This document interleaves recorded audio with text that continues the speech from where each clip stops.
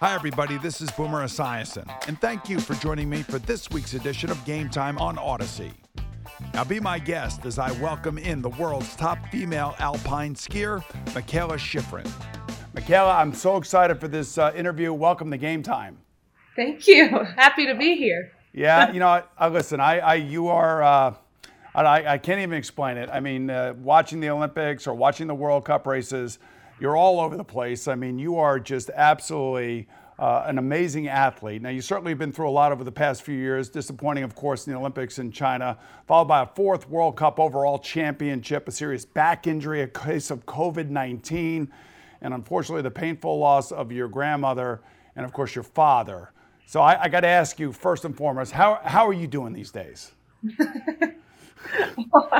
Ups and downs, I would say. Like anyone. Yeah. I think it's like anyone in life. Everybody has ups and downs, and I've had a lot more downs in the last couple years than at any other point in my life, but I've certainly had my fair share of wonderful moments as well. Good. You know, we're going to get into all the skiing stuff a little bit later on, but I want to ask you about a recent essay that you wrote for the Players Tribune about dealing with personal grief and your current perspective on life. So what prompted you to open up? I mean, from the beginning, I've always been fairly open, but after my dad's accident and his passing, I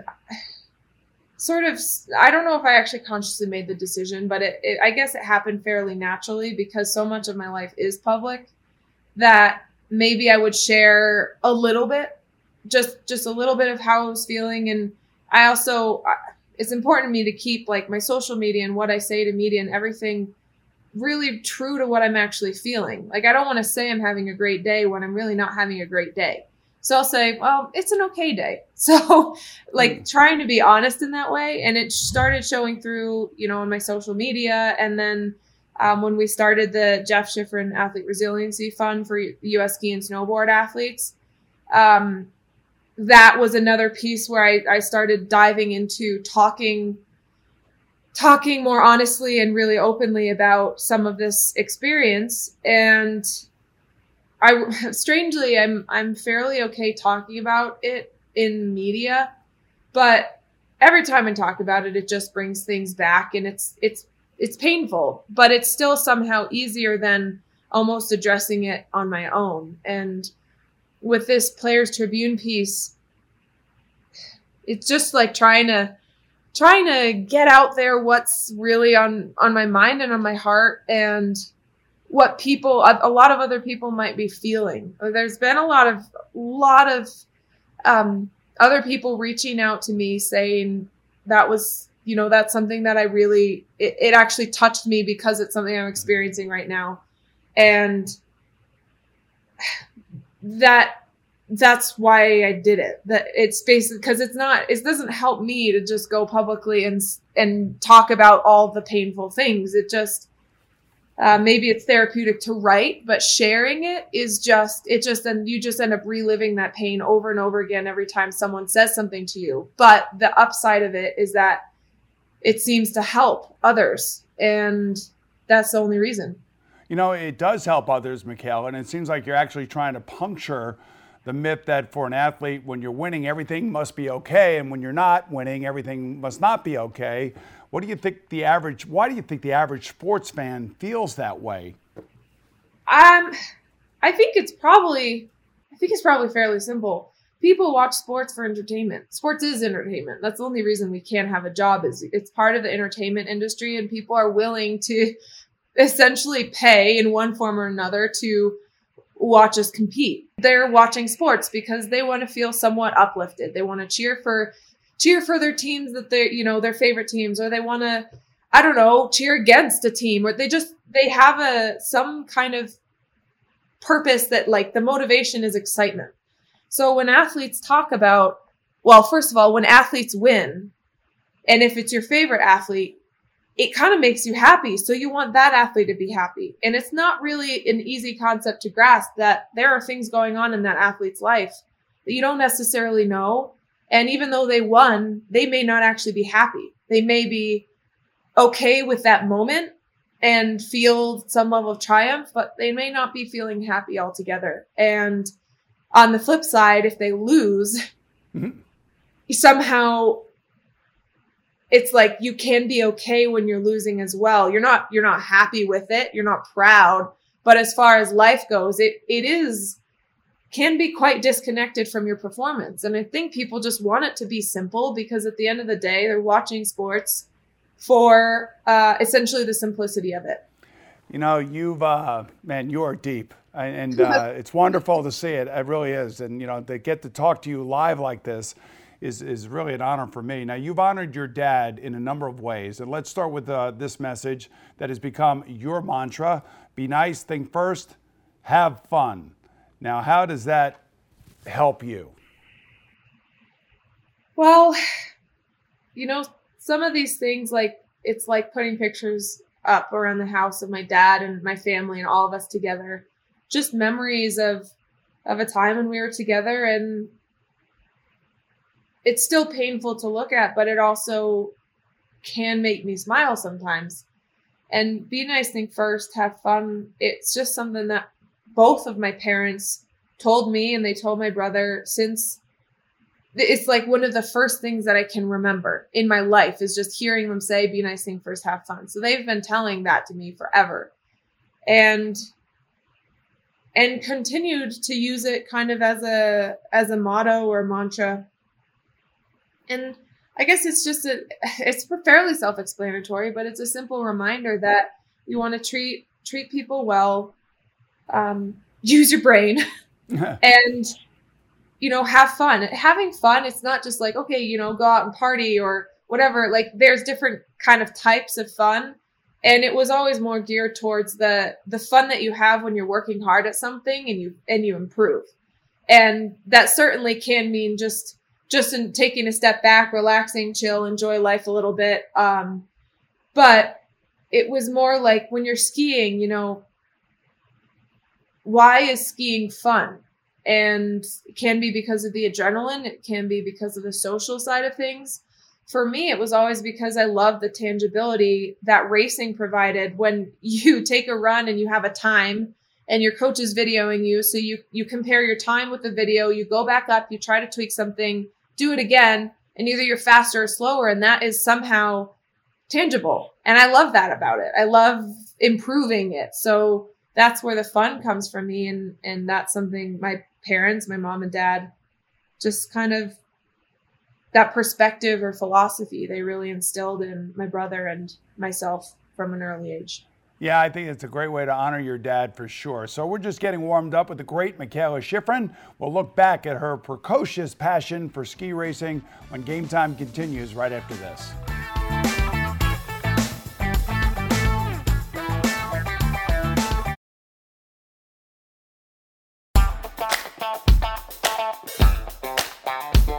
Welcome back to Game Time. Mikaela Shiffrin was born in Colorado and grew up in New Hampshire.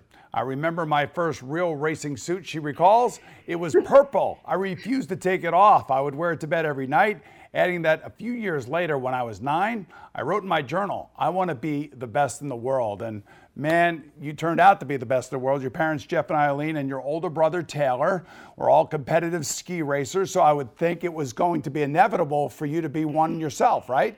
Yeah. Yeah. It's somewhat just, it's like a rite of passage in the Shiffrin family. You know, so was it a little bit of a culture shock going from Vail to New Hampshire? I know the snow's probably a little bit different, a little bit colder, I would think, in New Hampshire. Yeah. That was a tough time in my life. When we moved, I think for a solid year or a little bit longer, I cried almost every night because I missed my life and my friends and everything. I mean, I was, you know, about 7 or 8 years old when we moved, and there was so much that I just did not understand. Like, I remember that first winter in New Hampshire, you know, there's the cold snaps and then there's the extreme, you know, rain downpours as well in the middle of the winter. And coming from Colorado, I I actually thought that it was like against the forces of nature for rain to happen in the winter. I thought like snow equals winter, rain equals summer. So it doesn't snow in the summer, so it doesn't rain in the winter. But I just didn't really get the concept of like temperature and all that. So we were skiing in New Hampshire and, totally bundled up, and it was raining. So first of all, it was like dumbfounded that it was raining while I was going up the chairlift for skiing. And I kind of asked my parents, like, it's not allowed to do this. Why is it doing this? But then later pretty much that same day, the rain stopped and it got very near freezing, like very near 0 degrees. And I had never experienced that kind of cold. So I asked my mom, like, does it get colder than this, or is this about it? Because I don't know if I want to be doing this. But it was just also like, culture shock. Just making new friends. For a while, I was really scared because, if all of a sudden I find out that it rains in the winter, all the other concepts and rules in my life, all the structure that I was used to, I wasn't sure if that was true. So it's like, do they do sleepovers in the East Coast? Or yeah, we're okay here. Yeah, we're okay over here in the East Coast. We're actually somewhat normal. I know Vail's a very special place. I was just like, am I allowed to have friends here, or what is it? Just the simple things that a kid is thinking? And maybe I was the only kid that ever thought that kind of stuff. But oh my gosh, yeah, I learned a lot. And then once I got over that first period, that was sad. I love it there. The East, it's New Hampshire. I spent some time in Vermont. I have family in New York. It's special. It's something completely special. And someday I see myself living there again. It's just, I love Colorado, but I claim the East Coast as well as my home. I'm glad to hear that. I've interviewed some world-class athletes who have had some issues with their coaches, who mainly were their parents, but that does not seem to be the way that, well, it's not at all. Listening to you talk about your dad and your mom and your brother, that Team Shiffrin was there for you every step of the way to give you the foundation to become the great skier that you've become. Yeah. I would say that family is the most important thing in life. And my family has completely guided me and really brought me to where I am today. And I wouldn't be the ski racer I am. I wouldn't have the success I've had without all of them, without my brother and my parents and even, the more extended family. But my mom and dad, there's something special. And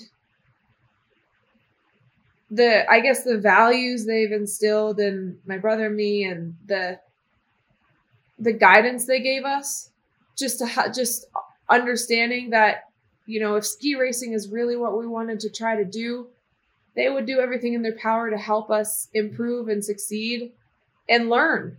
And it just, it's so much of everything I've accomplished is just completely about them. It's not something that I hold alone. I completely share it with those around me that have helped me so much.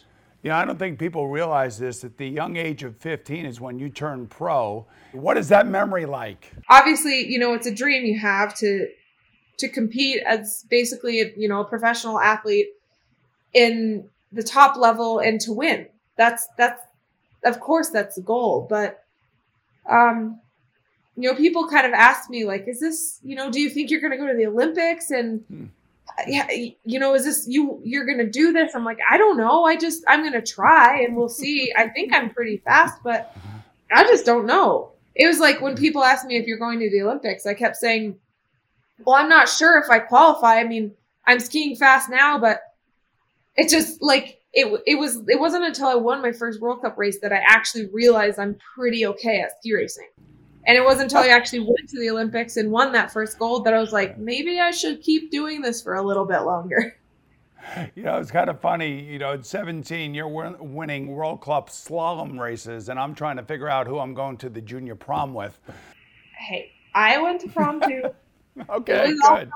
Just not. It wasn't your typical prom. It was a ski academy prom, so there were like 60 students, and in bed promptly at 8:30 kind of a thing. But it was still a prom. Remarkably, Mikaela Shiffrin was an Olympic gold medalist and two-time world champion before she was old enough to actually legally drink here in the United States. And once you started winning, Mikaela, and winning and winning and then winning, did you ever grow tired of hearing the youngest women skier to do this and the youngest women skier to do that? No, that's something I definitely never grew tired of. One of my goals when I was younger, before I was racing World Cup, was to be the youngest to break some of these barriers. And just to try to prove that some of the success athletes have had in life, that you can do it sooner. Not that I was trying to rush it. It's just like, why wait? Let's see what my potential is and let's figure it out as soon as possible. And so, yeah, hearing those titles, that actually means a lot to me. And inevitably you were going to be compared to the iconic Lindsey Vonn. And I'm just wondering what kind of relationship you had with her, and, did she give you any tips or help you along the way? We have a respectful relationship. When I came into racing, she was a huge inspiration for me, as for so many other athletes, so many young athletes out there, and she always will be. And when I came into racing, it was sort of the beginning of a stint, the beginning of her injuries and a long stint of her basically rehabbing and trying to get back to racing. She was focusing more on speed at that time. So as far as building a really, a close friendship, we never really had that opportunity, but I've always seen her as, well, the greatest ski racer of all time. So, and as I was growing up watching her compete, it's something that inspired me really a lot. So I don't know. It's just something like some athletes that have competed in sport, just in any sport, you can't take their name off of the list of record books. No matter what I do in ski racing, whether I break the all-time wins record or not, you can never erase some names from those record books. And she's one of them. Yeah, you're right. What did that feel like for you, the first gold medal, to hear the national anthem being played and you standing there and your family being around you? What was that like? That's the national anthem. That's something pretty emotional for me. I know there tends to be controversy around it, but it's just something, it's more of a personal thing, because my dad in the beginning, when I was 15, he had said, if you want to do this and you want to win World Cup races, you better learn the national anthem, because if you win and they play the anthem, you're singing it. And it was just like, I don't know, family motto kind of a thing. So when he would come watch races, he took pictures more for a hobby. He wasn't a paid photographer, but he loved taking pictures, and he'd come to races. He'd always have multiple cameras hanging around his neck, and he'd get into the like the photographer zone when I was on the podium or when I won the race, and he'd be taking pictures while I sang the national anthem, and he'd be singing with me. And I could always see him, like, the other photographers knew that's Jeff Shiffrin and that's her father, and he gets to be up front and center. So he just found his place, and he always got the best photos, like the captured the emotions that nobody else seemed to be able to capture, just because he knew when I was going to make a funny face or something, just be expressive. And yeah, so when I got that first gold medal and standing on the podium there, I don't know, it was just, he was there and he was singing, and it's just a moment that we have. It's something that is now, it's a little bit sad and a bit painful because every time I've won since his passing, it's just a really harsh reminder that I'm never going to be able to do something like that with him again. And then I remember I'm never going to be able to do anything with him again. And yeah. Yeah, I got to tell you, Mikaela, I feel like I know your dad very well.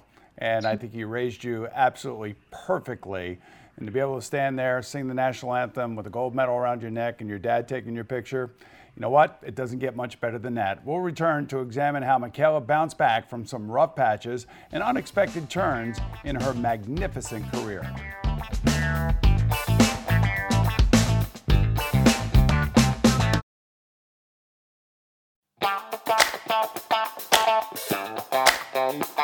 Welcome back, everyone. After striking gold in the 2 prior Olympics, Mikaela Shiffrin went to Beijing with high hopes as she became only the second woman to race all 6 alpine skiing events. Sad to say, she came up empty. Now, including a stunning 3 did not finishes. However, to her eternal credit, she never quit, she never made excuses, and she never ducked the media. And for me, that's gold medal level performance, when you think about it, Mikaela. And I just want to say, you basically represented our country the way that I would want an athlete who went through what you went through to represent us. And the reactions on social media had to both be gratifying and frightening.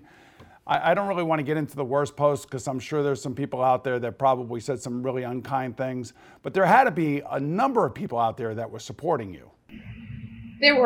There was a lot of support. And I would say, as far as what I saw, there was more support than hate. And for sure, you pay attention to the hate and you just remember how awful people can make you feel. But there were so many athletes who reached out just to extend it's like holding your hand from a distance. They're just like, it's okay. Everybody knows you've had the success as well. And this wasn't your day. This wasn't your week, but that doesn't take anything else away from you. And it means a lot when it's coming from athletes like Simone Biles or Michael Phelps or, some of the most decorated athletes in the history of sport who say, hey, trust me, I've had some down moments and it is going to be okay. It helps you take yourself out of the moment a little bit and just think about what my life is going to be like. Oh, I don't know, 1 week down the line or maybe 3 weeks down the line, or when we leave Beijing. I was like, once I get back to Europe and get a little bit of distance from the Olympics and this whole process and experience, maybe I'll start to feel like a little bit more like myself again. And, hey, I'm a ski racer. Yeah, but you know what the amazing thing is? After all of that, you come back and you basically secure the World Cup overall championships in France a month later. Yeah. Now I know in the media it was all about redemption and bouncing back. And I have to tell you, I do a sports talk radio show in New York, and I remember talking about this, saying, I really felt great for you. I mean, and I don't know whether you use the word bounce back or redemption. I guess you don't look at it in those terms, do you? No, not really. I mean, it's more just continuing. It's not even bouncing. It's like, well, I never left. I just fell quite a few times. And that's what most of the people see, because most people tune in to ski racing during, they watch the Olympics and they'll watch any sport and they just know you're supposed to win the gold medal and you didn't, so you failed. And to be honest, I see it that way as well. But when I came back to Europe and I got back on my skis training, like we were racing a week later after we arrived back from, Beijing to Europe, and I was on the podium. I nearly won the Super G race, which, I hadn't really been even expecting to be that close. And then I was right there in the GS as well. And then I had another podium a week later, and then, went to World Cup finals and won a downhill race at World Cup finals. It was like, there were some things that happened at the end of the season that, it was special, and I'm certainly proud of it. But it wasn't because I didn't change something.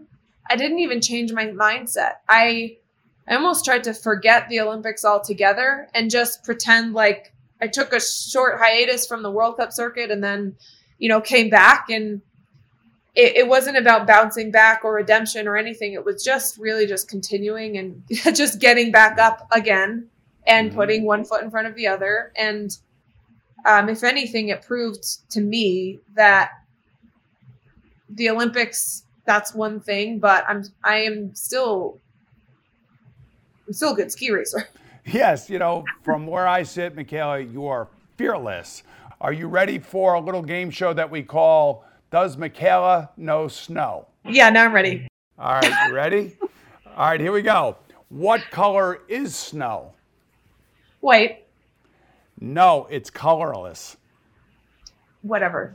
It is. It's a reflection of the light bouncing off the facets of the translucent crystal, just so you know that, okay? That's arguable. Yeah, that no arguing. No arguing. This is what you see is white, and so it is white. And sometimes it's brown, dirty snow. All right. Well, see yellow snow too, and don't ever touch it. All right, here is another one. Is it true that no two snowflakes are ever alike? I've never seen two that are alike, but now you've just completely debunked everything that I think is right in the world. So I'm going to say yes, but. The answer is no, because back in 1988, a scientist found two identical snow crystals in a Wisconsin storm. All right, C, here we go. On January 31st, 2016, 76,081 people gathered in Saskatchewan, Canada to take part in what activity? Ice fishing. Good guess. No, it was actually the largest snowball fight in history. Oh, is this all right, here we go. Number 4. Every snowflake starts with a tiny speck of what? I don't know. Dust or pollen. I am very shocked here. I expected so much more out of you, Mikaela. This is not a gold medal performance. No way. So if you eat snow, you're actually eating dust and pollen? Yeah, and it attaches itself. Water vapor needs to attach to something. How long does it take for the average snowflake to hit the ground? 45 minutes. Almost an hour. That's pretty good. All right, and finally, here's something I know you don't have. What is cuneiphobia? The fear of snow. Very good. There you go. That was perfect. All right. Our thanks to you, Mikaela. You're a good sport. You're a great representative for our country, and we appreciate you joining us here on Game Time. Thank you so much. All right. Just great. Hey, everybody. This is Boomer Esiason, and be sure to listen next week on my new Game Time podcast. And thanks for listening.